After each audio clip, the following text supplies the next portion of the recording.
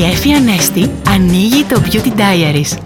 Αγαπημένοι μου φίλοι, η ομορφιά γίνεται ακόμη πιο ενδιαφέρουσα όταν τη μοιράζεσαι. Και να, έτσι το λίγο γίνεται πολύ. Και το πολύ έχει ενθουσιασμό. Και ο ενθουσιασμός δίνει έμπνευση. Και η έμπνευση έχει και λάμψη. Και η λάμψη δείχνει τα πάντα πιο ωραία. Και λέω μόλις να μοιραστώ μαζί σου ένα λαμπερό tip για σούπερ εμφάνιση στην παραλία. Άπλωσε ένα ιριδίσιο γαλάκτωμα σώματος. Έτσι θα δώσεις στο δέρμα μια διακριτική λάμψη χωρίς υπερβολές. Μήπως να αναζητήσεις και ένα τέτοιο αντιλιακό? Κοίτα, ό,τι και αν κάνεις, να το κάνεις να δείχνει λαμπερό. Γιατί είναι καλοκαίρι. Τα φιλιά μου.